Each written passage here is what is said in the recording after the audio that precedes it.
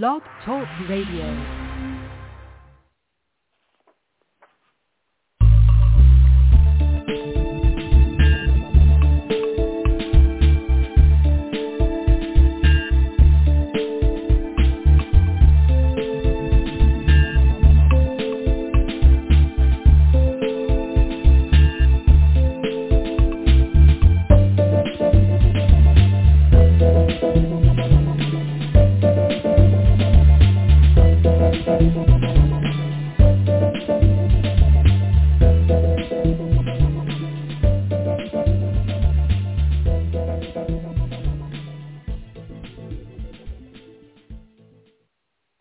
Good evening.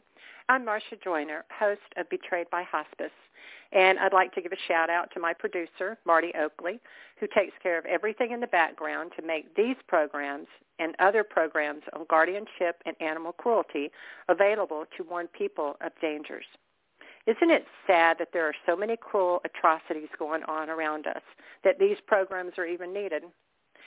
The reason that I host these programs is 5 years ago this month, my mom was a victim of hospice in Georgia.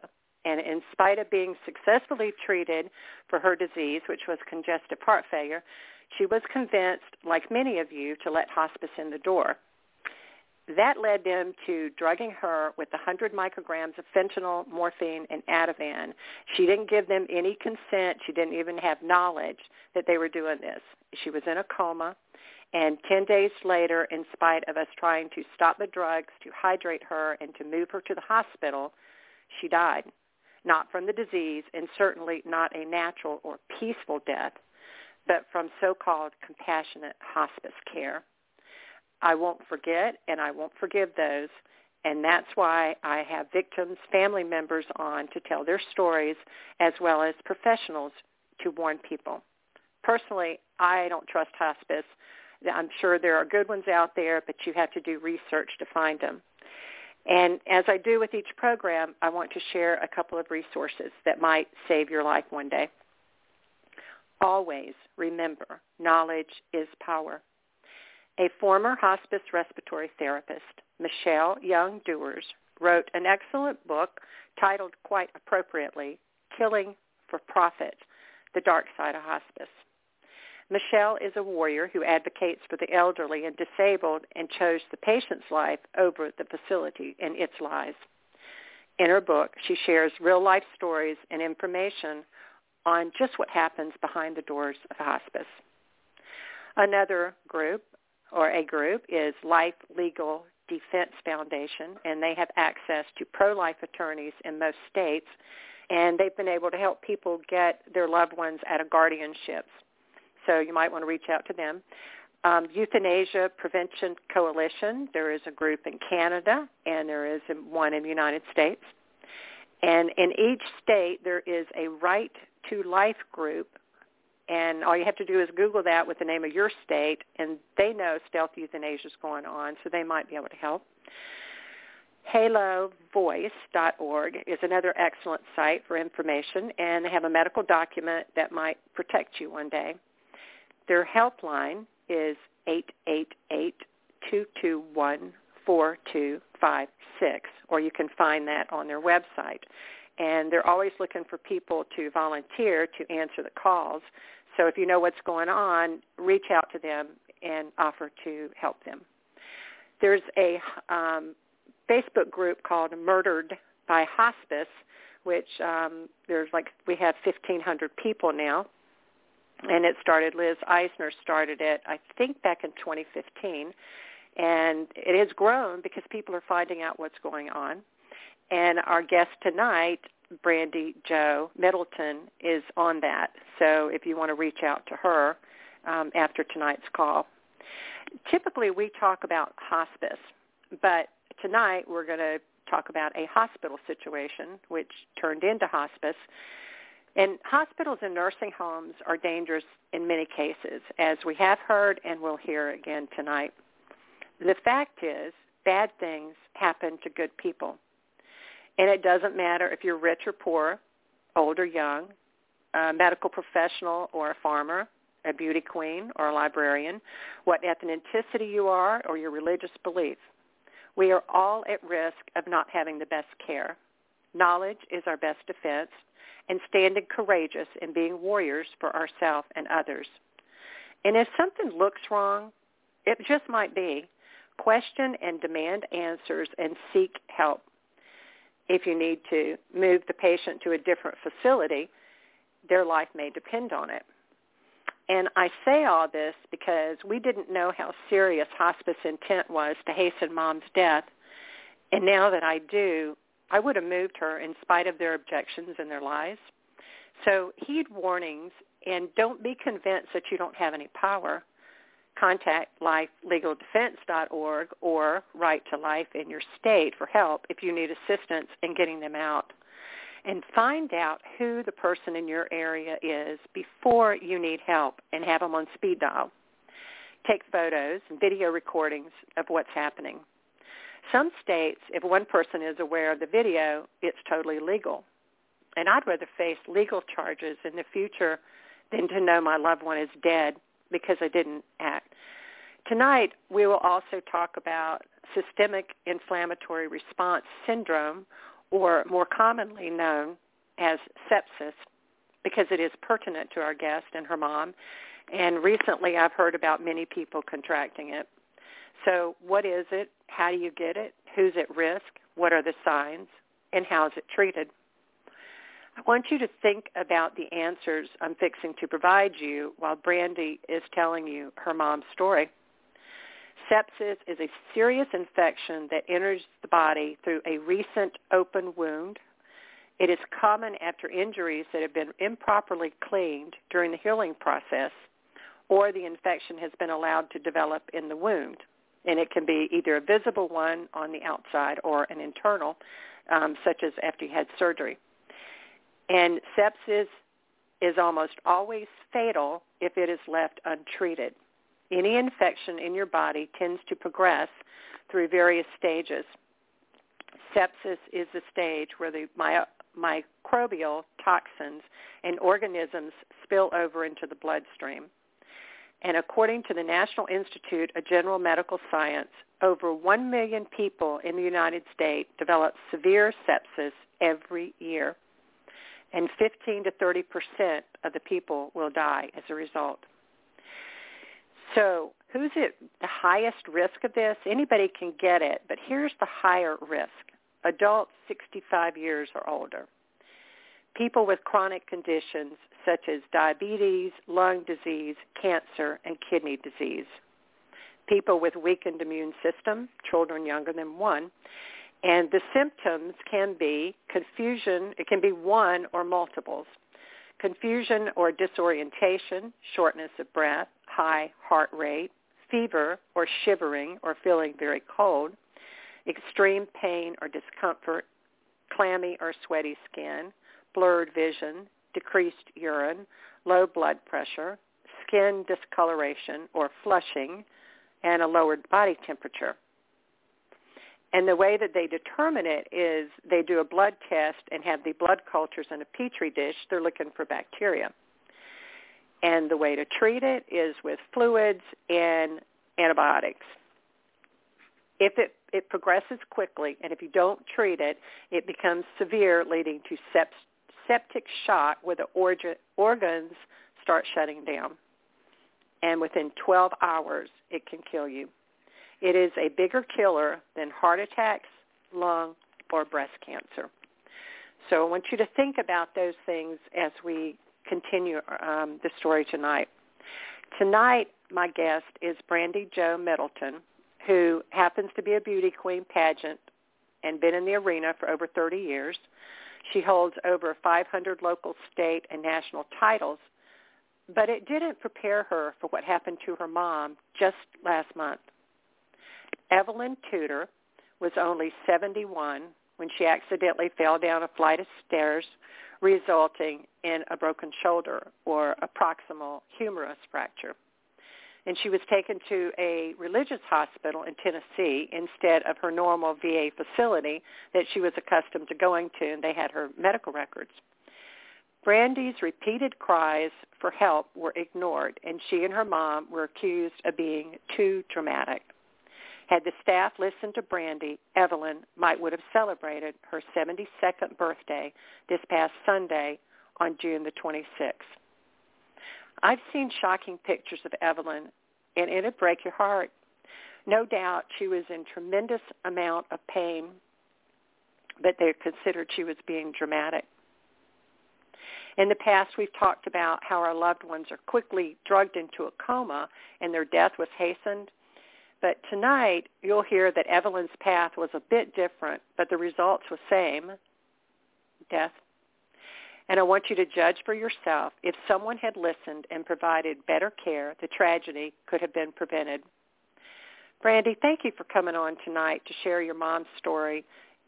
I'm hoping it gives you some closure, and it will also warn other people about the dangers when you're in the hospital. So I'm going to turn the program over to you. Thank you so much. I appreciate this so much. It's still hard to talk about. It's still hard to live every day. I miss her every day, and just the post-traumatic stress that I still every night lay in bed and hear her scream in that hospital. But I was my mom's caretaker for 9 years at my house.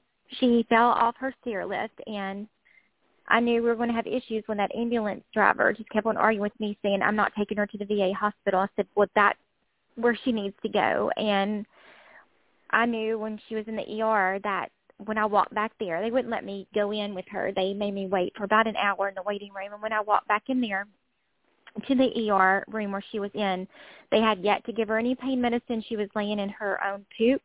She pooped on herself. And I told the nurse, can we get her cleaned up? And so I was physically helping clean her up.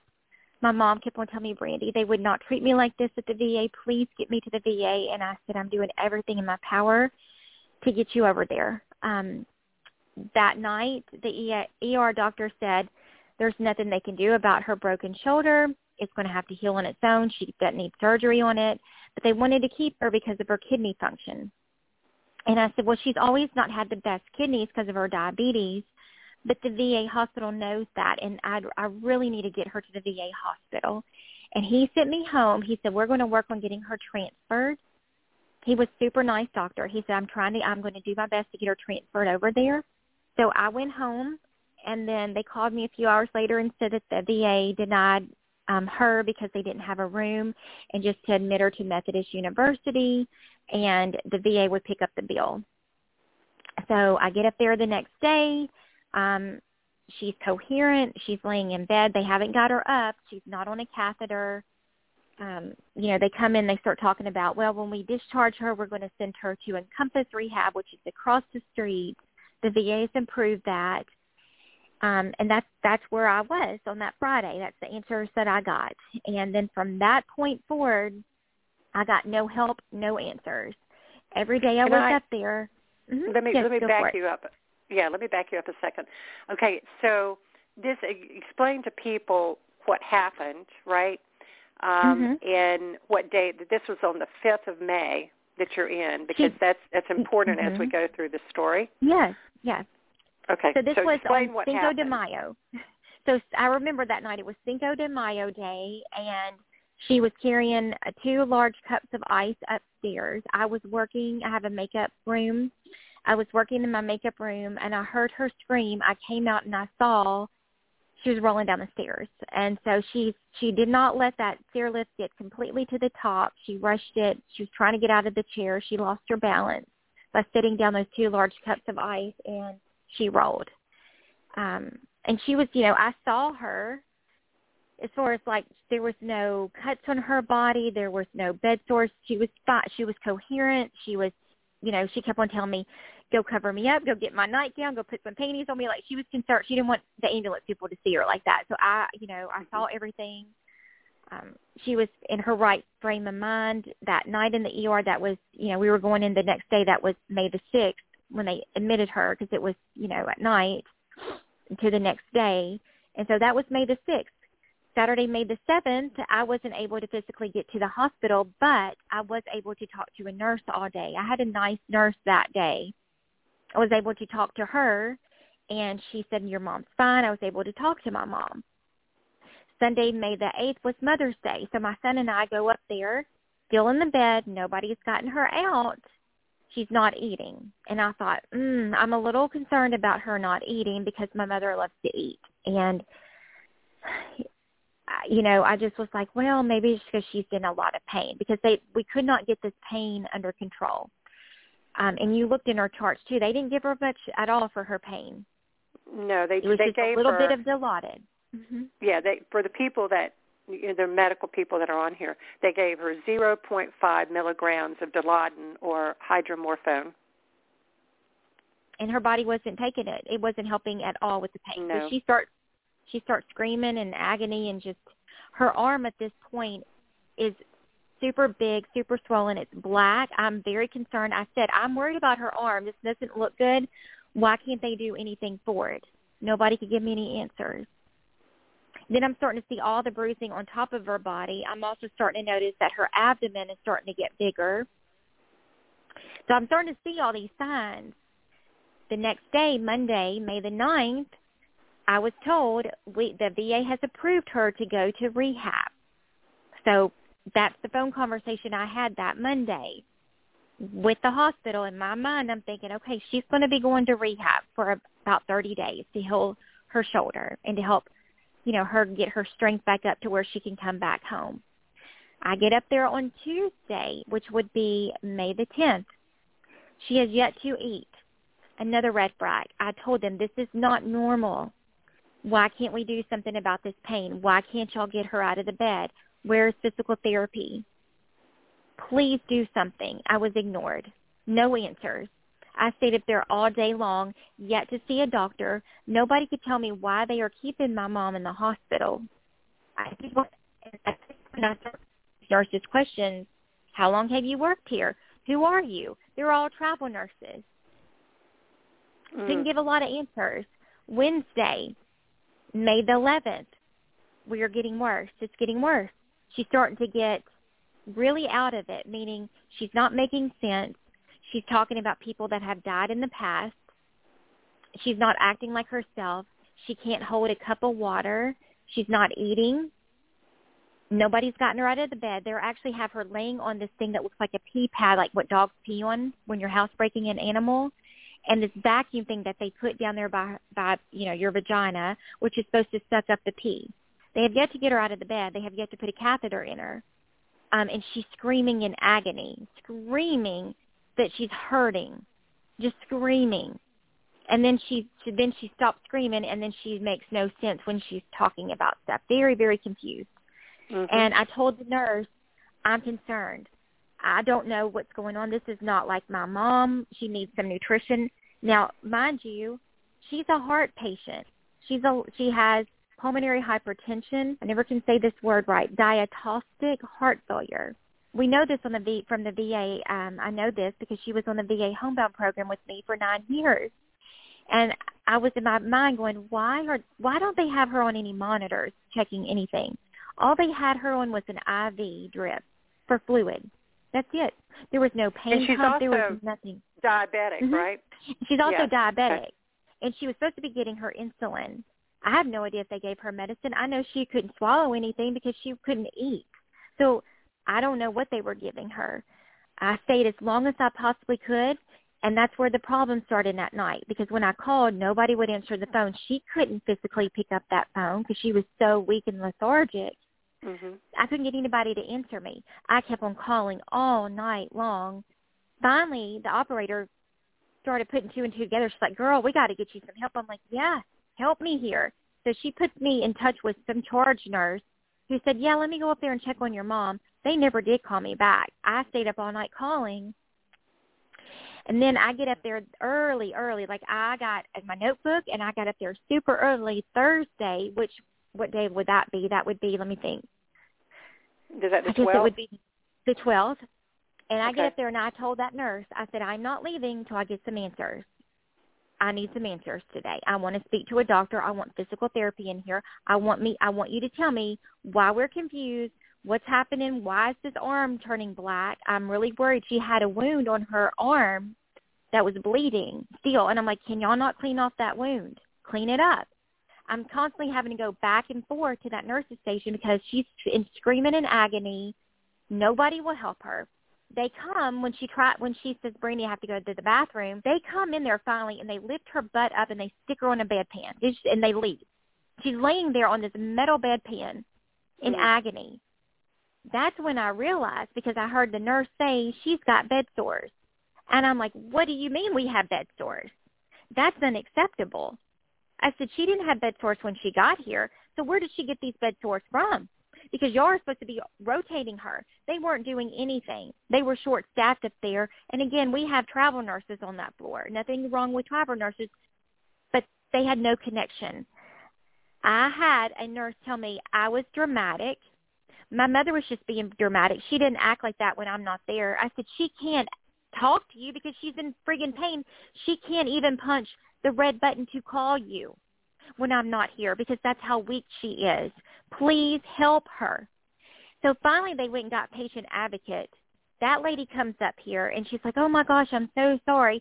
She kind of starts, like, looking at her bed sores. She's like, if you need anything, here's my number. I'm going to help you. She was trying to appease me. I said, look, I can't get up here Friday. I can't. But I'm going to be calling and checking on her. I stay as long as I can Thursday, May the 12th. And when I leave, my mom says, please don't leave. The mean nurse is here. So I start calling that night. And it's the mean nurse named Tracy who I cannot stand.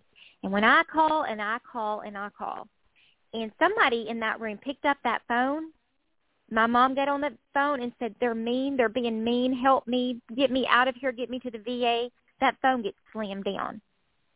I call again. That phone gets slammed down. I get a hold of a charge nurse up there. I said, go up there and check on my mother because somebody's hanging up that phone. And that charge nurse calls me back and says, your mom's hanging up the phone. I said, no, ma'am. She's not hanging up that phone on me because she's too weak to be doing that. It's that mean nurse, and I'm not going to tolerate that.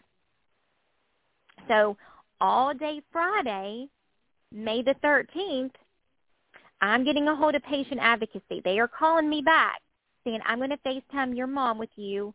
She did that afternoon. She's like, physical therapy came in. We got your mom to take medicine. We got your mom to sit up.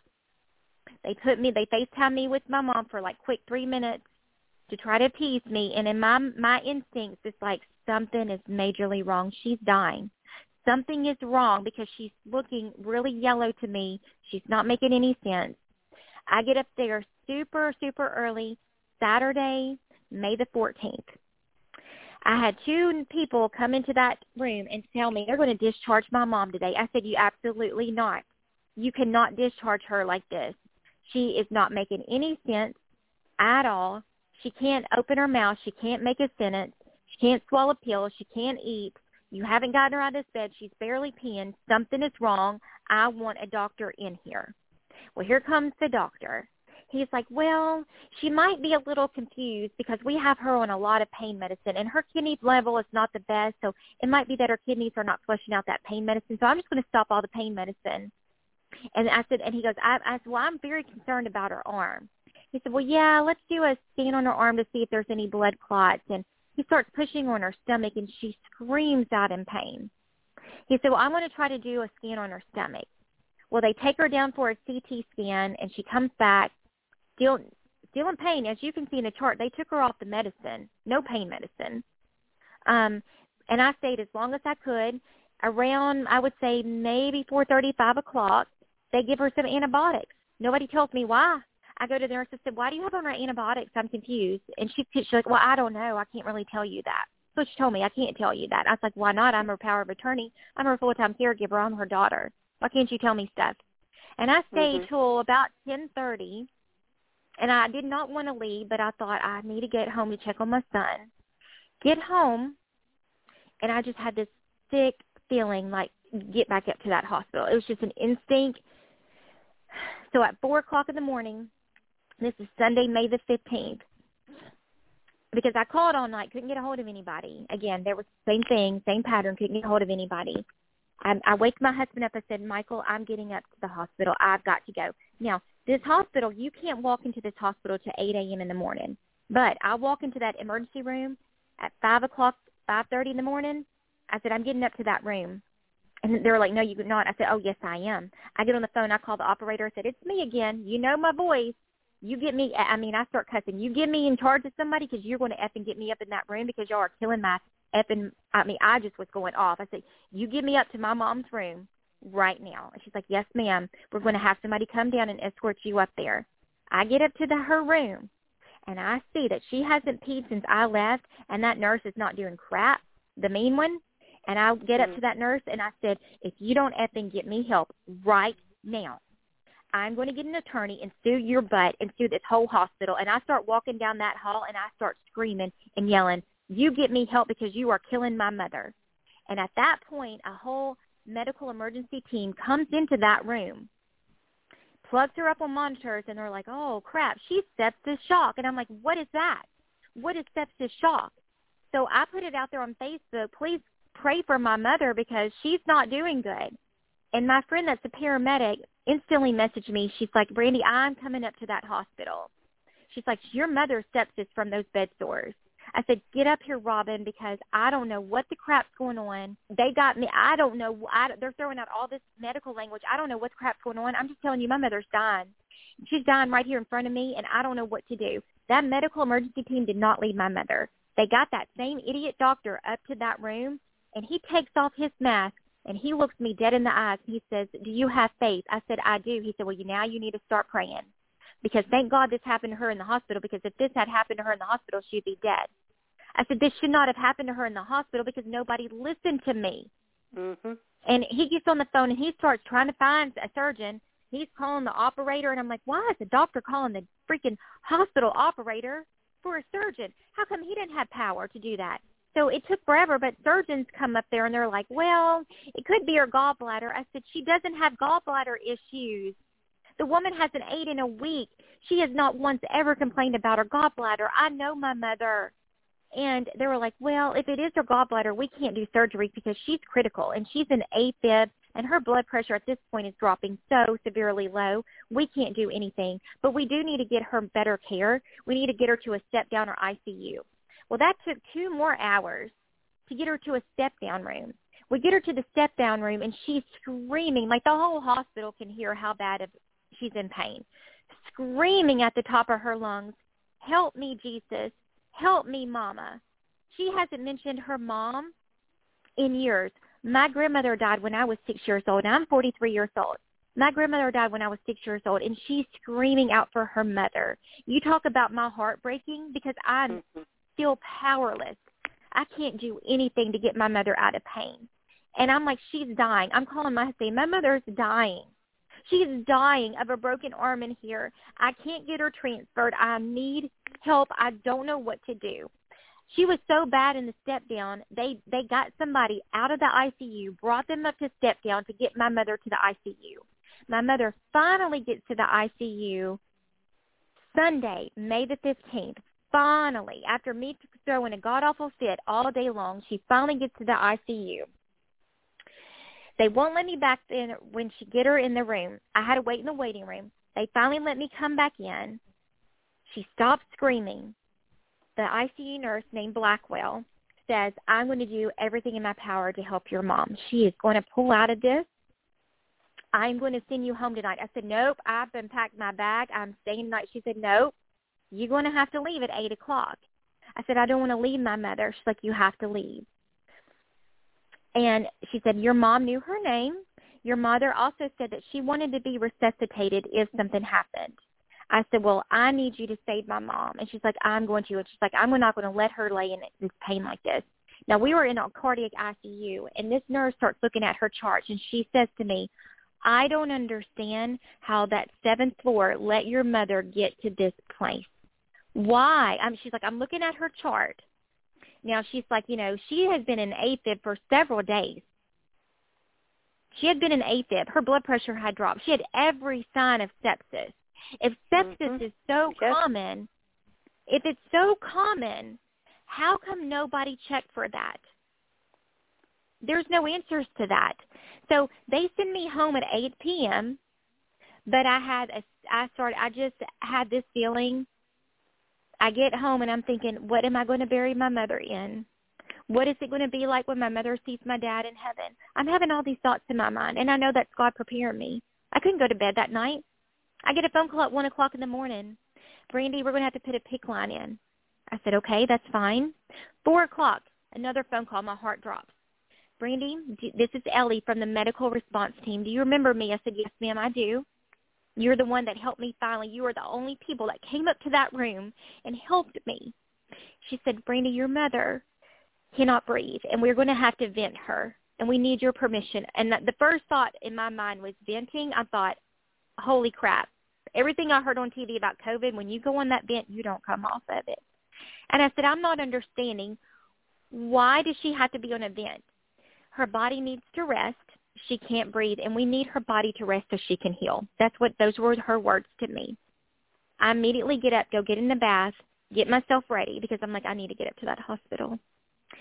So at 5 o'clock, I start driving to that hospital, and I get a phone call from the doctor, the ICU doctor, and he says, Miss Middleton, your mother has taken a turn for the worse. She's critically ill. I need your permission that if she flatlines, we don't resuscitate her. I said, she told you she wanted to be resuscitated. I am not making that decision for her. He said, ma'am, if it was my mother, I would not do that because it's going to cause her more pain and more damage. I said, do not do anything till I get up to that hospital to see my mother. Now, she was able to scream when I left Sunday night. When I get up there Monday morning, she's on that vent. Her eyes are glazed over, and she looks like she's in a coma. And I freak out because I'm like, what is wrong with my mother? She's cold. She's turning blue. Her hands, her feet are bluish purple. Her lips are bluish purple. And I break down and I start crying. I said, I haven't been able to tell my mother anything that I want to tell her. And the nurse is like, well, now's the time to do it because, Brandy, her organs are shutting down. She's like, I didn't work last night. All I heard was she took for the turn for the worse, and I'm not leaving her today. So she leaves me alone in the room, and I spend about 30 minutes with my mom.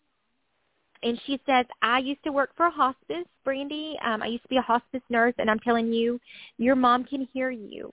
So you tell her everything that you need to tell her. And I told my mother everything I ever wanted to tell her, everything. I got it off my chest.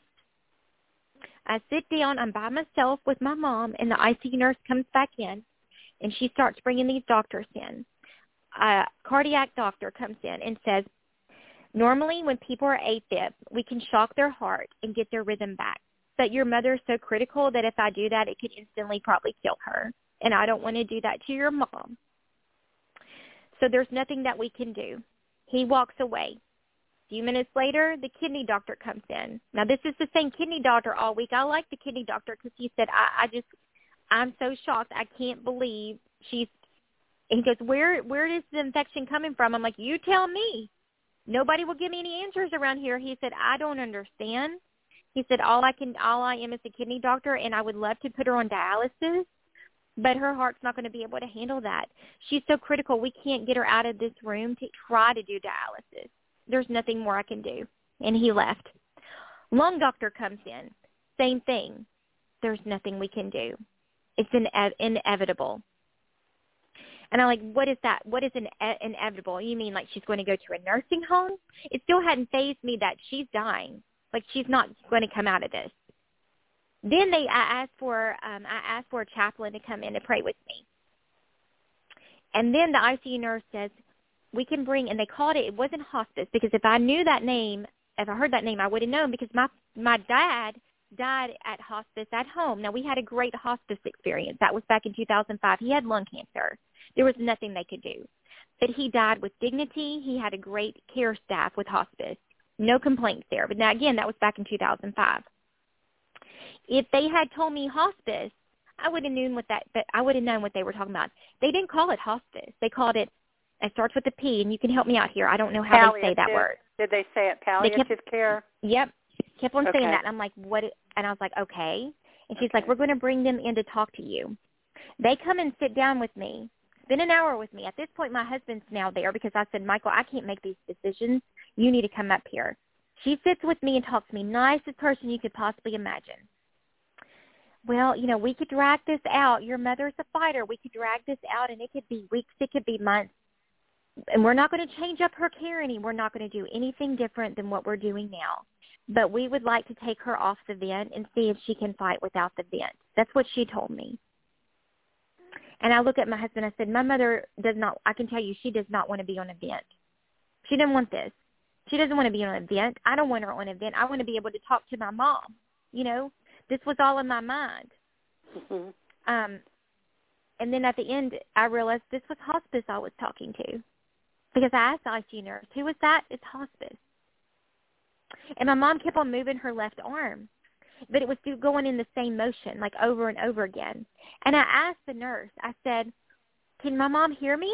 Like, why is she doing that with her arm? Her eyes are glazed over. She's not blinking. There's no reflex.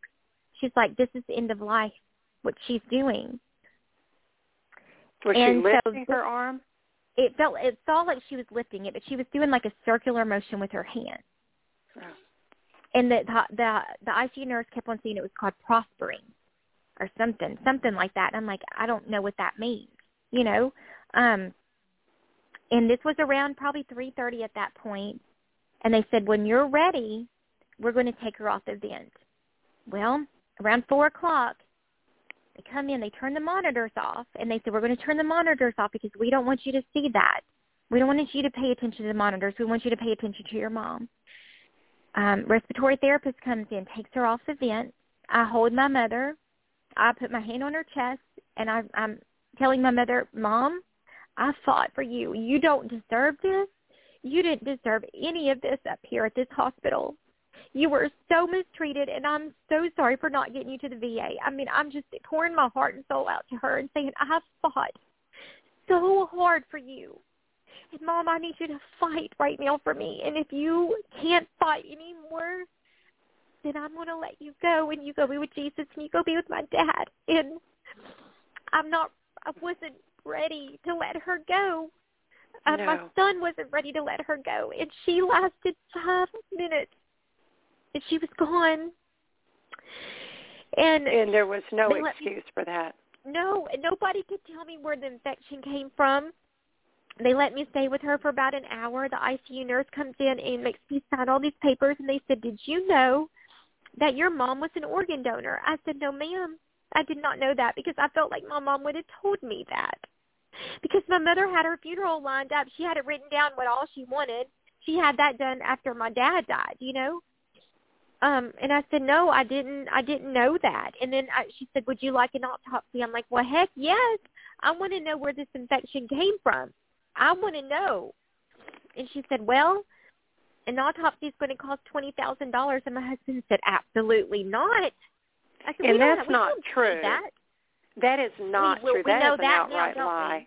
Yes, we do. Thanks to you, we know that now. And also, right. I'm going to tell you this. I messaged that ICU nurse this week. I did. And I said to her, because we became friends on Facebook, and I'll go back to that in a second. I said to her, I have people helping me, and I'm just curious because we looked it up in the state of Tennessee. An autopsy is only $1,300 to $3,000 in the state of Tennessee. But you told me it was $20,000. And she wrote me back, and she said, well, a medical examiner in the past told me it could go up to $20,000. So I just wanted you to be prepared. And also they had to do an investigation on her because it was a fall in my house. And I said, well, I have it on Ring camera because if you think I abused my mother, you're dead wrong. And she said, no, Brandy, I did not. Now that we're back in the ICU here. This was after her body was still in the ICU with me. She said, nobody up here, trust me, nobody thinks you abused your mom as hard as you fought to keep her alive. She said, that team, that medical response team, had a meeting about you this morning, a safety meeting, and they are now going to take family members serious when they say something is wrong. I said, why wouldn't they effing listen to me all week long? Who's right. dramatic now, you know? And she's like, I agree. And she told me off the record, with my mom's body in there, she said, off the record, you need to speak to somebody because this should have never happened to your mother. Your mother was neglected and your mother got delayed care. This is from the ICU nurse. So that night, I get a phone call from the organ donor people. I'm having to ask all these horrible questions, sexual questions about my mother. I had to answer those. My mother just died, and I'm in shock, okay? I'm in so much shock that my husband... Why are they asking you questions like that? Oh, yeah. I'll tell you. So I'm in so much shock, you know. My mother's dead. at that night, I'm getting a phone call from the organ transplant people or whatever they're called. It's, and they're asking me all these questions, medical history questions, sexual questions about my mom. Was she sexually active? Did she have any STDs? I'm like, this woman's 71 years old, been a widow since 2005. No. I'm like, on top of me, just the shock of me losing my mother that day, I'm having to answer all these questions from mid-cell transplant. Right. And I said, she was sepsis. I don't know what organs y'all can get from her, but I don't think you're going to get much because she was diabetic, she was sepsis, and she was losing her eyesight because of diabetes. So I had to answer all those questions. The next day I had to arrange a funeral. The investigator, autopsy people, called me Tuesday morning, and the investigator said, just let you know, we're done with our investigation. We will release the body to the funeral home. I said, well, can I please tell you what happened? I told the investigator how I felt about the hospital, and she was so sympathetic. She said, oh, my gosh, I'm so sorry. She's like, let me run this by the autopsy because if they question foul play, they will do an autopsy and not charge you. I said, yes, please. If I can get an autopsy, I want one. Well, that afternoon after we left the funeral home, they called me. The medical examiner calls me, and she said, I don't think the hospital did anything wrong. I don't see any negligence here. It's very common for people her age that go in for falls to die of sepsis shock. So nothing was going to be done. There was going to be no autopsy unless I wanted to pay for it. So Wednesday, May the 18th, guess who calls me after I text them all weekend long, sending them pictures, saying to them, the effing hospital's killing my mother. Patient advocacy calls me May the 18th. Hi, Miss Middleton. We're just calling to check on your mom. I said, well, it's so funny you called me because you can't even check her chart. She's dead, and I'm burying her tomorrow because your effing hospital killed her of sepsis shock. And she just kind of stuck there. Oh, my God, I'm so sorry. What do you mean, what sepsis shock? And I said, yeah. I told her the whole thing. And then she said, we would love to sepsis. I would love to put you in touch with our sepsis care team, and maybe you can help them. Help them? And help them. That's what she told me on the phone. I said, yeah, I will talk to them and tell them they better train their staff better what to look for because I can sit here and Google what sepsis is, and my mother had every sign of it. And there's charts all over Google. All over Google. So if I look, I went to beauty school. I have no idea what the crap about medical stuff, but if I know the signs to look for because I can simply Google them, how come your staff can't do that? Right. So that's the last conversation I had with her. I ripped her a new one. I said, how dare you say you're a patient advocate when you call me 2 days after my mother died and you can't even look at her chart before you call me? Exactly. This makes no sense to me. So it's guess how fast we insensitive. get a death certificate? Guess how fast we get that death certificate, okay? We bury her, okay? We bury her May the 19th on a Thursday. Saturday morning, I get a phone call from the funeral home. Brandy, we have your death certificate. I'm like, well, that was fast. Funeral home. A physician didn't sign off on it. A medical examiner signed off on it, and it said that she died of a proximal humerus fracture and exuberated natural chronic disease. Nowhere was there anything about sepsis on that death certificate. Tell me how a death certificate has never come back to people that fast before, in my opinion. No. Who do you think they were trying to cover up stuff quickly?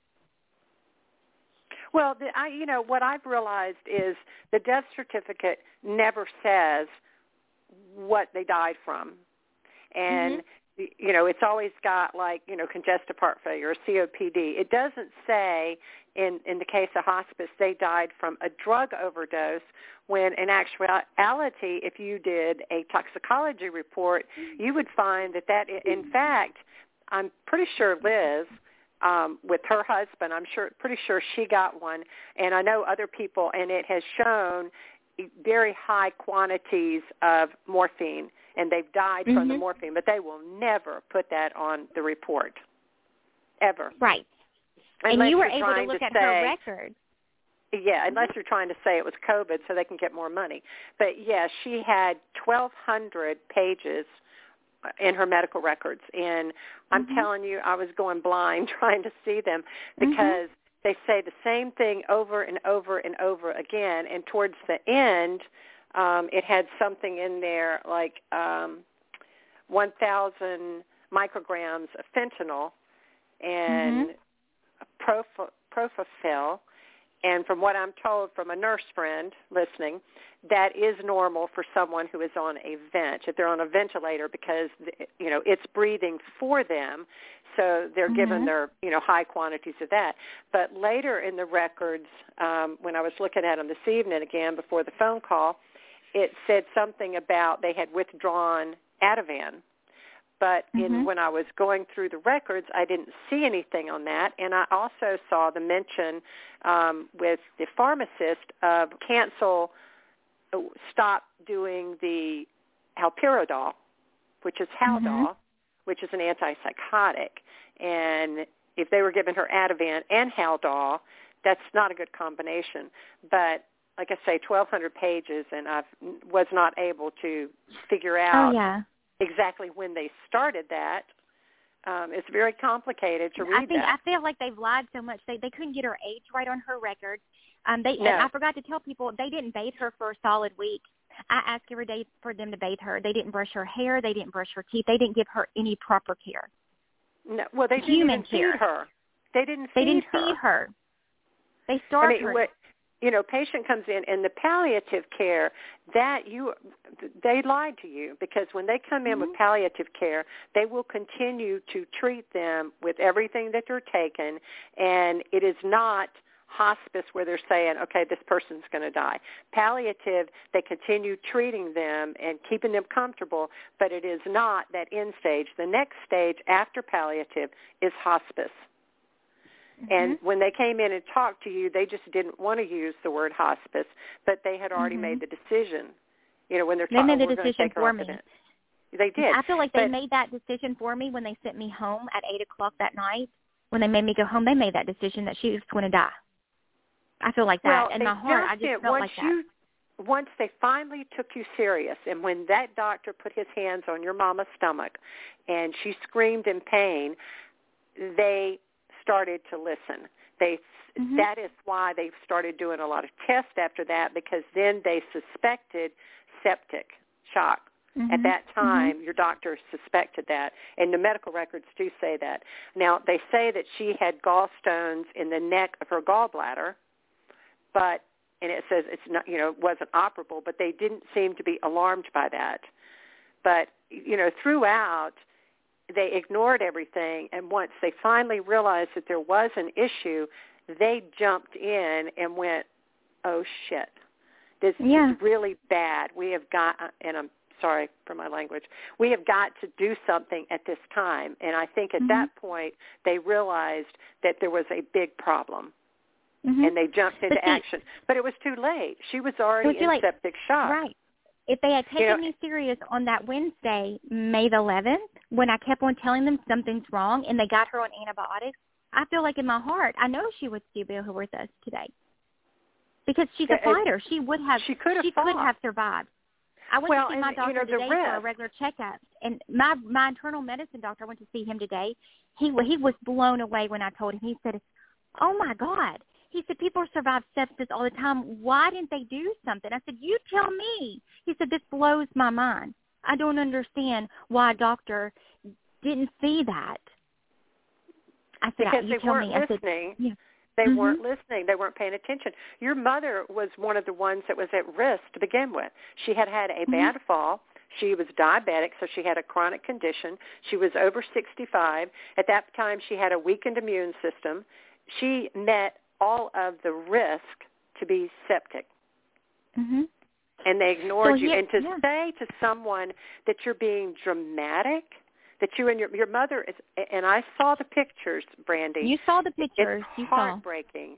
Your mother was in incredible amount of pain, and for them to just ignore that, and to not feed her, they could have put in, they did give her an IV. She did have an IV, and I think they were still giving her medicine for her diabetes, but to ignore metformin. They put her back on metformin. She had been off metformin for about a year. I don't know why they weren't giving her insulin. Makes no sense to me. And here we are now where, everybody has said, you need to speak to an attorney. Well, I've spoken to 8 attorneys. Nobody wants to go up against the hospital.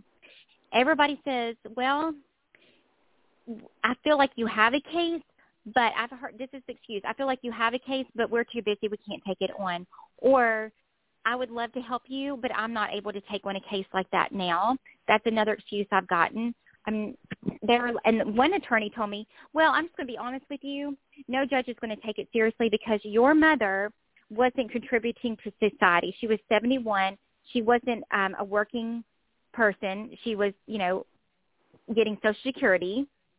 I was like, well, thanks for making me feel great. So if she was 50 years old working, they would have taken her more seriously, or a judge would have taken me seriously. That makes no sense to me. And then I had one of them say, well, it's very common. We see it all the time. People die of sepsis all the time. It's not a cut and dry case. It's not like, and this is an attorney telling me this, it's not like if she had gone to the hospital with chest pains and they turned her away and she died at home of a heart attack. That's a cut and dry case. I could take on something like that, but I can't take a case that's going to require me having to pull all these doctors and nurses and testify. She's like, I just can't do it. And she works for the big Morgan & Morgan, one that you hear all about. And it's funny. It's about money. There is not enough money in it for them to be bothered with it. And that's a sad state of affairs, but that is the truth. They're not going to be bothered with it. Right. And so it's like, when do I stop fighting? What do I do? Do I just stop fighting? I don't know. I would love to be able. I would love to find an attorney.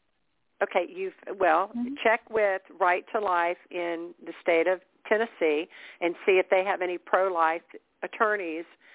Check with Life Legal Defense and see if they can recommend a pro-life attorney that maybe would at least listen to you, give you a 60-minute consultation to say, is there any chance whatsoever? And it's not about the money, and that's what people don't understand. We're not trying to get money. It's about justice. It's about they don't do it to somebody else. Now, they did send you a letter, and I read, like a 3 or 4 page letter, and they want you to help them so that in the future they pay attention to what's going on. And one of the things that I was reading is, here on this is on page 620. It says, need to rule out acute infection since patient has new altered mental status. And that was on the 14th. That was not a new altered mental status because she had already started to go downhill on the 11th. But on the 14th, but when you finally, screamed and said, I'm not leaving until somebody does something, that is when the doctors came in. But they say on the 14th that because her mental status has changed, if they had listened to you, they would have known that on the 11th. Because she wasn't making sense. She was out of her mind on the 11th, confused as can be. I'm like, this is not normal. Some of that could be, again, it's very difficult for me to find out what drugs that she was taking. But if they were giving her haloperidol, that could have also caused that. So did they give that to her and they just didn't tell you? And I can't find it in her medical records. Oh, nobody told me anything up there. I have no idea. Nobody would tell me anything.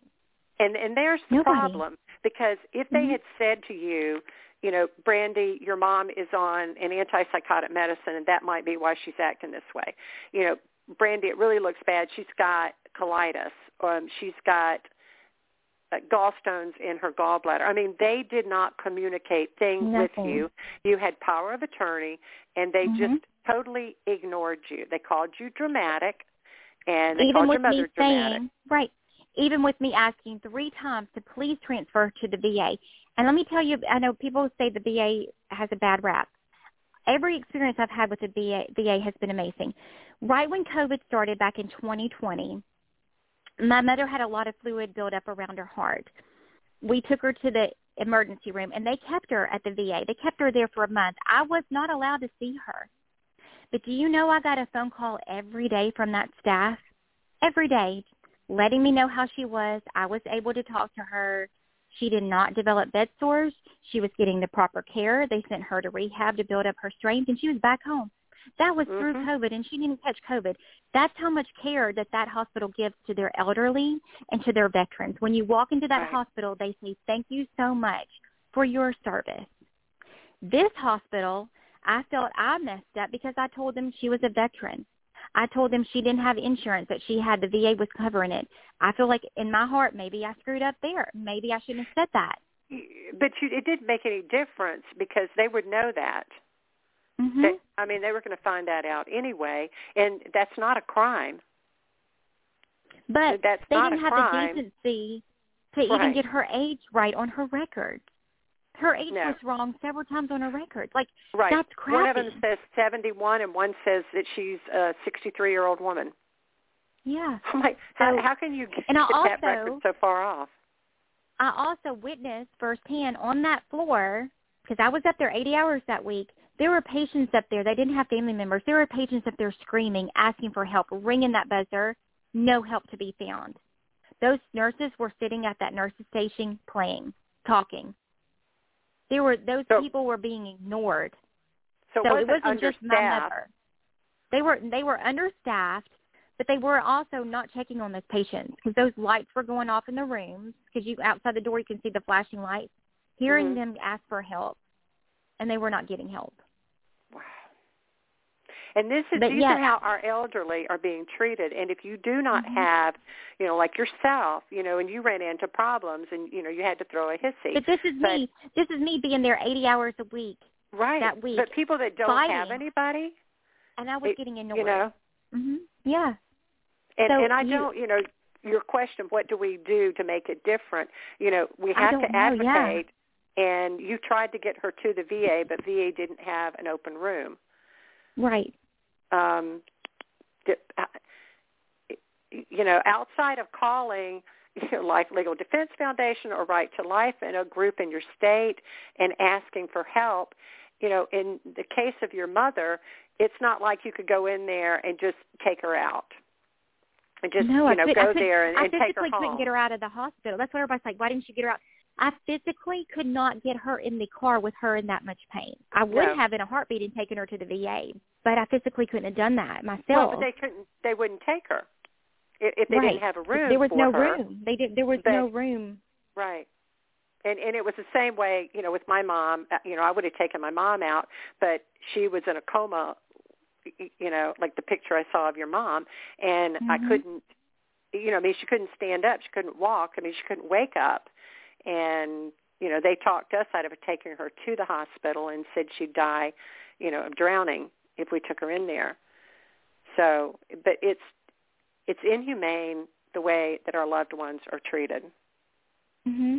And that's where I can't get closure. The whole difference between my dad was my best friend. He was my best friend. He was my heart. And I grieved, but I had 6 months to grieve because I knew he was dying at hospice. Mm-hmm. This is completely different. This feels like I watched them murder my mother in front of me, and I could not do anything about it. And I can't sleep at night. It haunts me. The pain that she was in, the torment, the inhumane, not giving her a bath, not brushing her. I spent an hour one day getting mats out of her hair.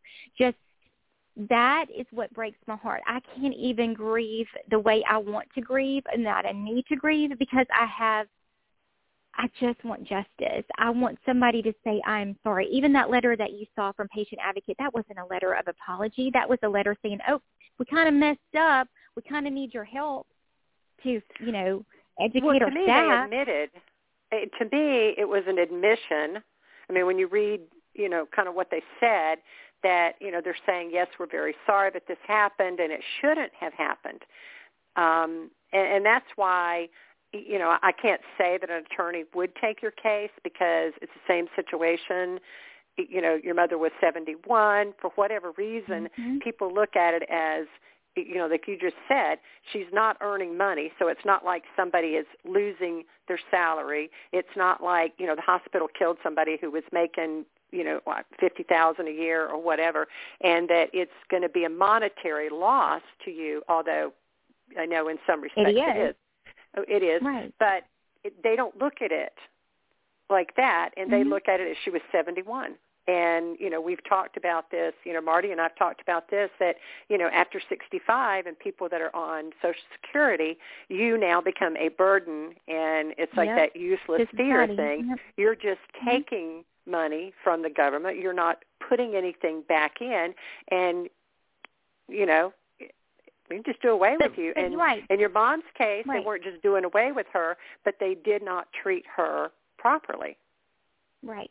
And what I want people to understand when they say that, that's still my mother. That's still my son's grandmother. My son is grieving. He's 9 years old. That's all he ever knew. I was 7 months pregnant when she moved in with us. And her Social Security check helped pay some of the bills. I was getting $1,000 a month from the VA to be her full-time caregiver. I don't have that coming in anymore, so I'm having to work 3-4 jobs right now, which I will do. I've always worked. I've always done a lot of different jobs. I have no problem with that, but I have a problem seeing my son cry, telling me I miss her. I miss hearing her stair lift. I miss my ET. I miss my mother every day. I miss her. There is a void in me that I don't think it's ever going to get. I'm an only child, so I don't have my parents. I have nobody except my husband and my child left and my in-laws. But that void in me, I want to be able to talk to my mom. I want to be able to call her when I'm out and say, hey, can I go get you something, bring you something to eat? Hey, Mom, can I tell you about this? Like, I don't have that. I was holding my friend's phone this weekend. I was on a Queens trip, one of my last Queens trip, and I was trying to make the most of it. I'm sad as crap, trying to put on a fake smile for everybody. And I'm holding my friend's phone, and it rings, and it says, Mom. And for a split second, I thought I was holding my phone, and my heart sank because I'm like, oh, my God, my mom's calling me. And that about put me over the edge, and I gave her back her phone. I thought, oh, my God, how strange is that? Because it said Mom called, And I'm like, my mom used to call me all the time. And I don't have that anymore, And I don't then her have birthday. that. And her birthday was Sunday. Yeah. Her birthday was Sunday. She would have been 72. And, had I known that was my last time with my mother, there was so much stuff I wish I could have said to her. If they had even prepared me, hey, we're going to have to sedate her on this event, I would have said, no, wait till I get there so I could please talk to her, put her in a coma. Because I pray she heard everything I needed to say to her. She did. The hearing that is one thing I believe that hospice says it's true. It might be the only thing, but they hear. The hearing is the last to go, and they may not be able to react, but they can hear it. And your mama knew that you loved her. But my mom did not deserve to lay there for 10 days in that kind of pain. No. And that kind of agony and knowing something was wrong with her. And they when they finally put a catheter, when they finally put a catheter in her was in ICU. Finally. Not that it helped any because at that point her kidneys had shut down. But finally they put a catheter. She's got bed sores because of the way that she was just neglected. Right, yeah. So I want to open it up now. We can continue to talk, but I want to open it up if anybody has any questions that they would like to ask. Brandy, or if you have comments because you've had a loved one that has died from sepsis. I think sepsis is becoming more common, or we're hearing more about it. And it's, it can take over, like what I was reading to you earlier, within 12 hours if it's not treated. And the other thing is they told you that your mom had AFib, which she had not had before. And they kept on questioning me. They kept on saying, "Are you sure?" I'm like, "I'm absolutely sure. I know my mother's heart." She was going to a heart appointment the following week because she had a valve issue. One of her valves didn't pump the way it needed to, but she never had been in AFib. Well, and the fall was bad. I mean, the fall was bad. The fall was bad. Yes, the fall was bad, and your mother was bruised incredibly, and if she was going to get sepsis, then when you were telling them about, her stomach pains and she's not eating, they should have checked it at that point. Now, they did a lot, according to the records, they did a lot of CBC panels and a lot of blood work, supposedly. But the way that the medical records are written, because I'm not a medical person, but it's difficult to tell because things are so repeated over and over again, and sometimes it's difficult to tell even the date that things occurred. But it looks like they ran a lot of tests. Now, whether that was just so that they could charge the VA, I've no. I guess the bills I'm getting. Oh my gosh, the bills that are coming. Okay, so you are seeing the bills. Oh my gosh, yes. Yeah. To call every time and give them the VA authorization code, and it pisses me off because I'm like, when I think I'm doing okay, I get a bill and I have all these feelings again. And then I have 3 people on the phone I have to talk to, and I've gone off on several of them, and I don't mean to, but then they upset me, and I'm like, quit sending me these bills.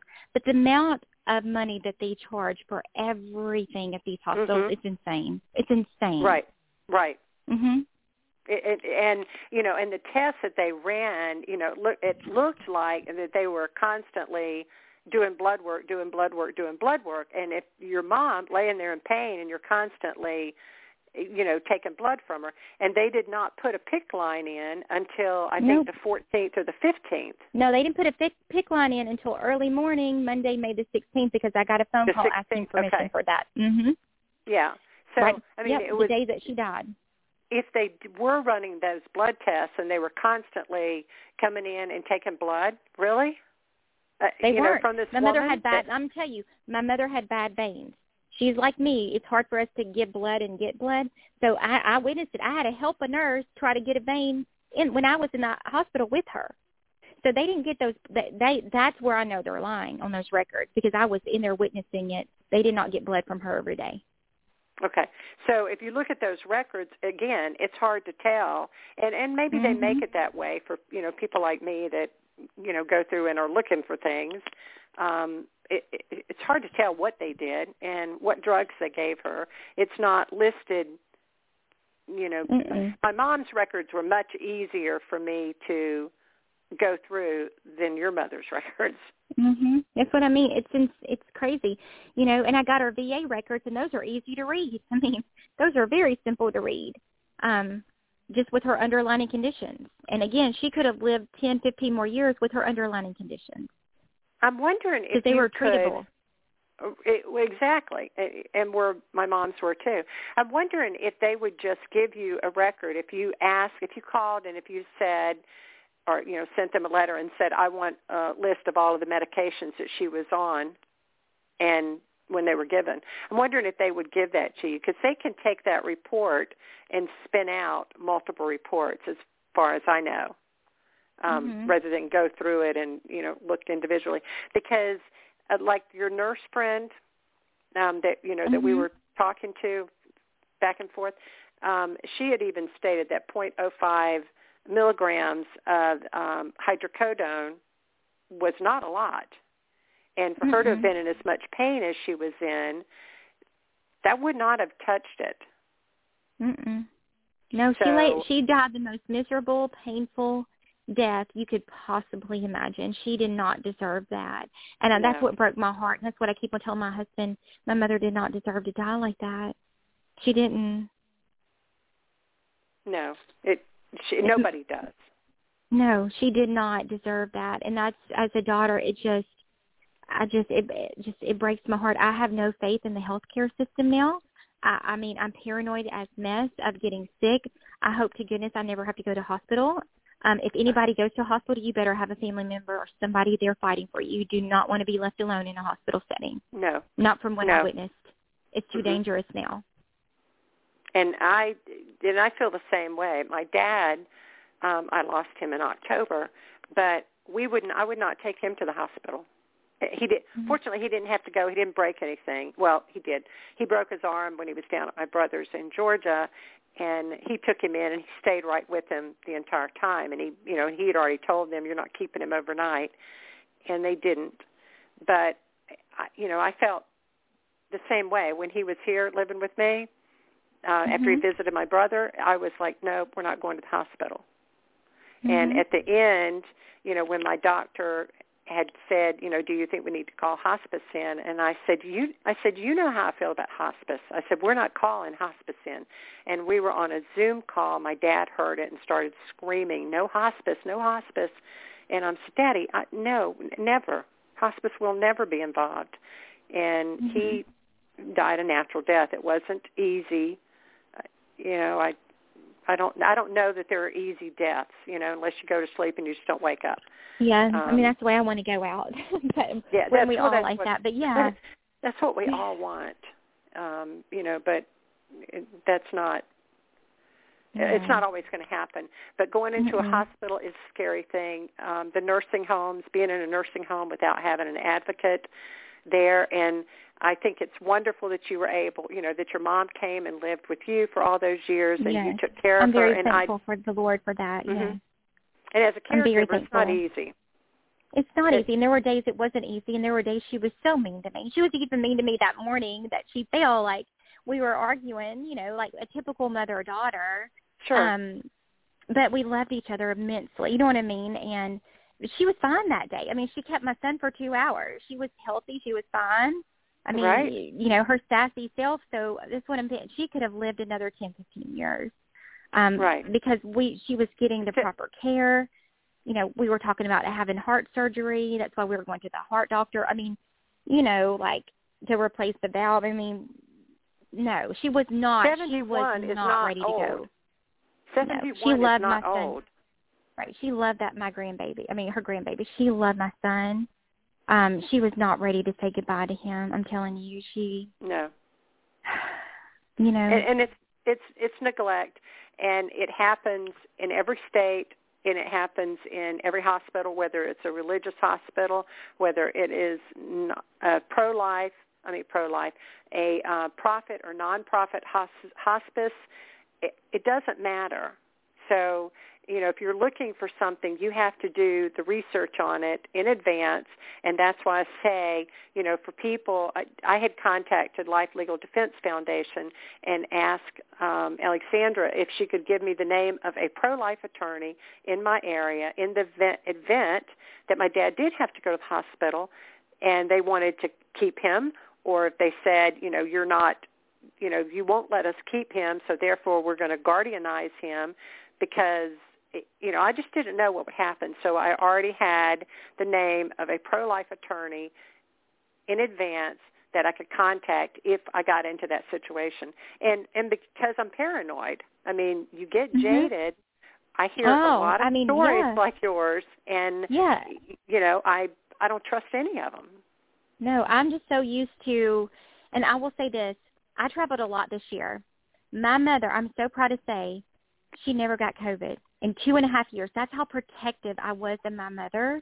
I fought to keep her healthy, and she never got COVID. But I know what hospitals were like before COVID.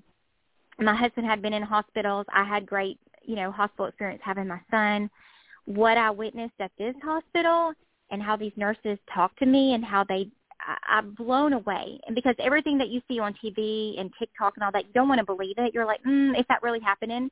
It really is happening. It's really that bad now. Staff has left. People are burned out. Healthcare is not the same. And they're jaded. It's just, I don't know, they have a hardened heart to patients now. They don't think of them as that's somebody's mom, that's somebody's grandmother, that's somebody's dad, that's somebody's husband. Like, why can't they be like, how would I want my mother to be treated in here? Like the way it used to be. I don't see that anymore. I didn't witness that in the hospital. Mm-mm. And I don't know that we're going to see that again in our lifetime. No, I don't. And I don't trust it anymore. I just told my doctor, Dana, I love my internal medicine doctor. Like, I go to him to get Botox. He's awesome. He's like my buddy. I love him. And I said, hey, if something happens to me, are you the one to go to the hospital? He said, no. I said, well, I don't want to go to the hospital then.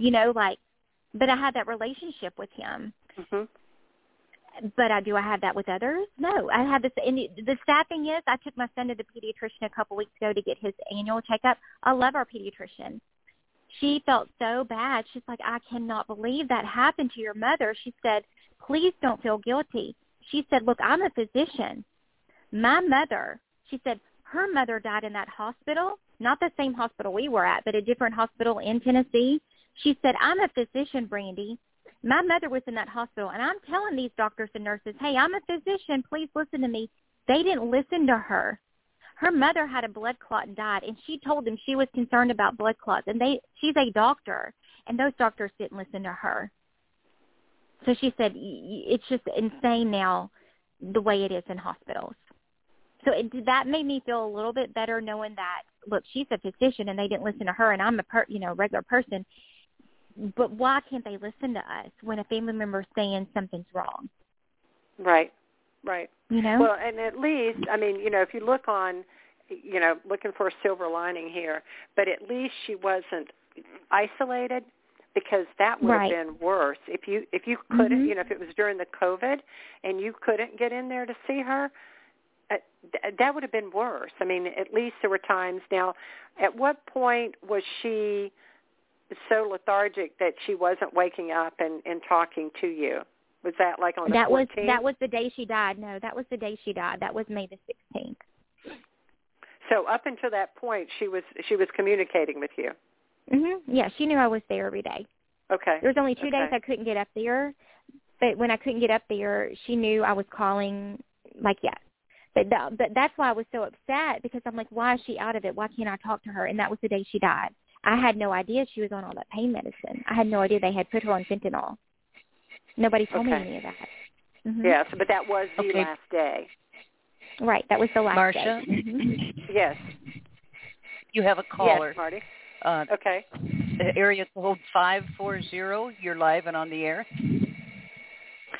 Hi, Brandy. My question is, in the medical records, is sepsis listed? I didn't see it. Did you see it anywhere? They talked about having the gallbladder and having gallstones in the bladder, and that's when they were concerned about her having, let's see, they say here that they were concerned about generalized abdominal pain, especially right upper quadrant. A recent CT abdomen showed gallbladder distension, need to rule out acute infection since patient has new altered mental status. So acute infection to me, it means sepsis, but they didn't use the word. Right, they never used the word. Mm-mm. Well, I thought they told you that your mother had sepsis. They did. The medical emergency team. No, the medical emergency team that came in there when I threw a fit that Sunday, they said that to me. They said she has sepsis shock. It wasn't the physician. It was I didn't know they had an emergency medical team that comes in. There were 3 people that came in, and they were awesome. And they did not leave her side until they got her to the ICU. But they were awesome, and they were the ones that told me that. That's at that point when they got that physician that had been treating her all week, that's when he looked at me and said, well, if it is sepsis, he said, if it is sepsis, then it's a good thing it happened while she was in the hospital, not at home. And if I have faith, I need to start praying. That's what he told me. Well, that's outrageous. He never once came out and said, oh, it's sepsis. The medical emergency team told me that, and the ICU nurse told me that on Monday. Okay, well, somebody in the hospital told you she had sepsis, but it's not on her death certificate. It's not listed. It's not listed. And you have her complete medical records? I do, and I've been turned down that. No, I have her. I have her VA medical records, and I have that, and I've had 8 attorneys turn me down. I would contact the medical examiner and tell her that you were told your mother had sepsis. And I did tell them that. I did tell them that when I talked to. I did when I talked to the autopsy lady that Tuesday. I told her all this, and she told me it wasn't uncommon for my mom's age to come in with fractures and died of sepsis shock. That she didn't see any foul play. That there was no reason to have an autopsy. That's what the medical examiner told me. Well, the thing of it is, what I'm trying to say is that should be listed as a cause of death, not a broken arm. No, people don't die of broken arms. That's what I thought too. So I would get it in writing to them that she had you were told she died of septic shock. But now it's too late because she died on. But can they change it after?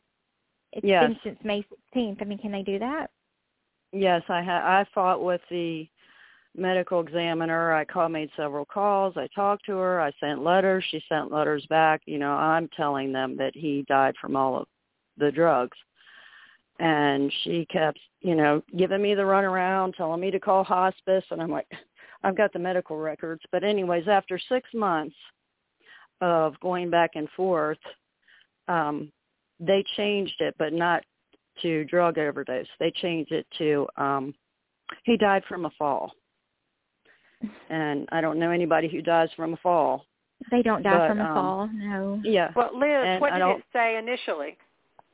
It said he died from cancer because he was diagnosed with cancer. Okay. And, you know, so I did have to fight with them. I would, you know, try to get that changed and, you know, keep contacting pro-life attorneys. I mean, I would just make a list. There's nothing else I can do, but it wouldn't hurt. I mean, I'm a fighter, so I get my spirit from my mom. My mom was a fighter. So well, these people need to be held accountable. I mean, you know, ever since COVID, they've been, you know, people have been dying from remdesivir, overdoses of drugs, and everybody's immune from prosecution. But I would continue to fight. That's, you know. Yeah, and I'm not ready to give up. To get an attorney to take your case.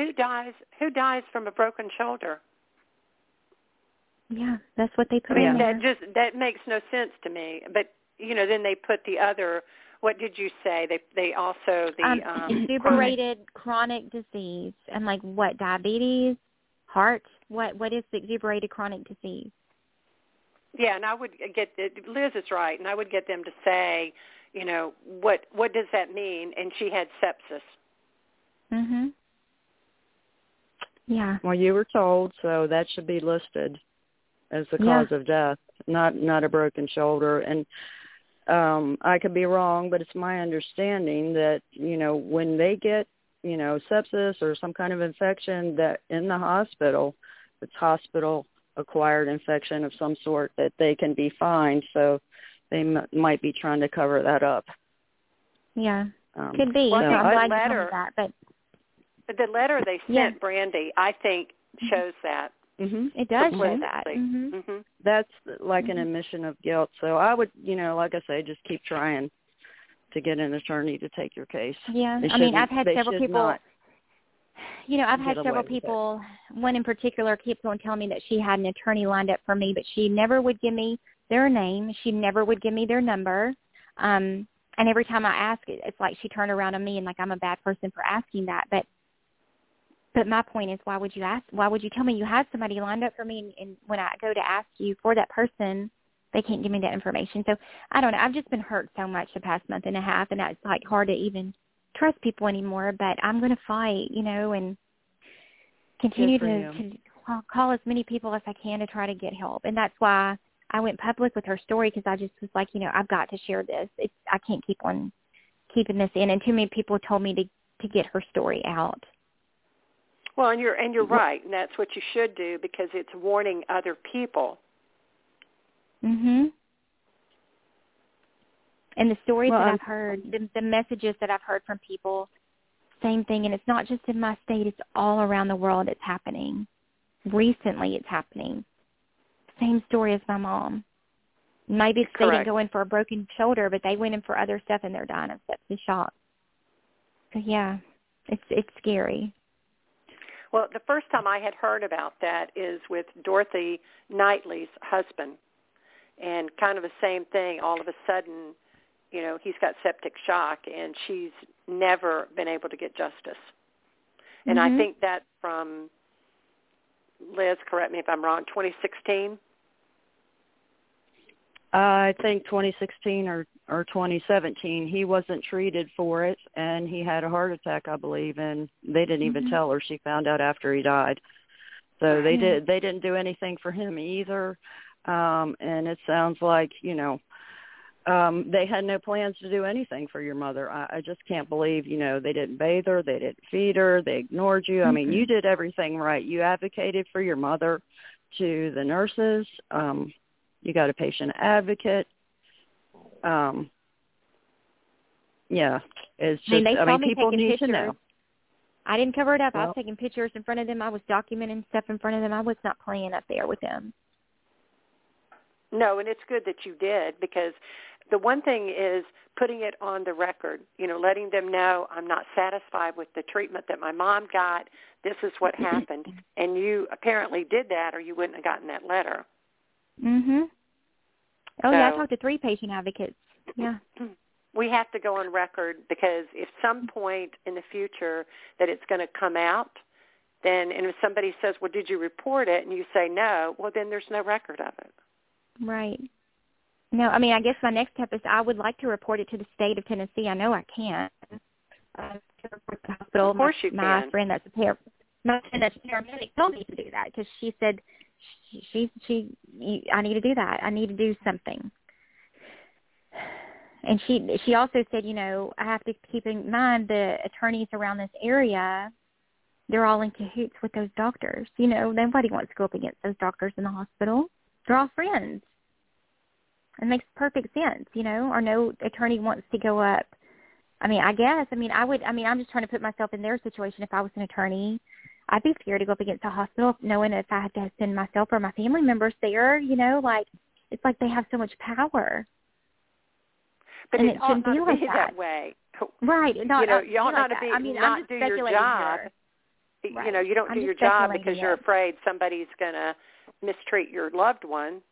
That's exactly why you and I'm not do. Saying, right. Complain. And I'm not saying they're not amazing nurses and doctors there. I'm sure there's amazing nurses and doctors at that hospital. I think it's the luck of the draw. And sadly, my mother got a bad, if we're playing cards, she got the bad draw, and I know there's amazing people. I have friends that work in that field in the state, in the city, that are amazing nurses, that are amazing doctors. And I have so much respect for them. I just don't understand why we didn't get good care that week. Well, I don't understand it. It concerns me that you're saying that you had visiting nurses, so traveling nurses. Because I think we're hearing more about that, daily, that it's a situation where, they're only going to be there for, 2 or 3 months. Or then they're going to go to a different one. And they're also rotating different hospitals every day or different floors, and they're not being able, and that's not technically those nurses' fault. They're doing their job, but they're not being able to bond with that patient. They're having to go to another floor the next day. So they're not being able to bond, to follow up, to see what's normal, what's not normal, what's baseline, what's not baseline, and I think that's another issue that we're having. Right. Because in the past, before COVID, you would have the same nurse, a couple of days in a row. They would be with you. They would get to know your family. They would get you. I just remember that my husband had been in the hospital several times throughout our marriage with bowel blockages when I was pregnant. And I remember building those relationships with those nurses. Like, they knew me. They knew my husband. Like, they were caring. And I think that's what's happened. I think people have gotten burned out, and we're having travel nurses, and they're having to rotate so much. That's what I witnessed that week. Right. And it's sad. And we can blame it on COVID, but there's got to be a solution to it. And maybe the physicians are so overworked right now because they're getting burned out, I don't know. I don't know what the answer is. I don't know what the solution is. I would love to figure it out. And the doctors should have been stepping in and looking at your mom. The nurses are the ones that give the information, but the doctor should be coming into the room. That's what they get paid for. And they should have come in and seen that there was something going on. If the nurse didn't see it, the doctor should have seen it before you had to say, okay, before you had to throw a fit to get everybody to come in there. And then all of a sudden you've got a room full of doctors. They should have already been in there and checking on the patient. That's their patient too. It's not just the nurse's patient. I had asked, it's the doctor. Right. I had asked several times, can I speak to the doctor? Can he call me? And they were like, yeah, I'll get him to call you. They never called. Like that Friday when I asked patient advocacy, can the doctor please call me? She's like, yeah, I'll get him to call you. Never called me. Never called me. You know, and I know, like there's a lot of patients, but it takes 1 second to pick up the phone and say, hey, you know, your mom's okay. That's all I needed. Mm-hmm. So we're out of time. So thank you, Brandy, for coming on. Thank you, Liz, for calling. Thank you for letting me share my story. Oh, you're welcome. You're welcome, hon. And thank you for our listeners, and thank you for Marty for putting this on for us. So good night, and we'll talk to you later. All right. Good night. Bye. Good night.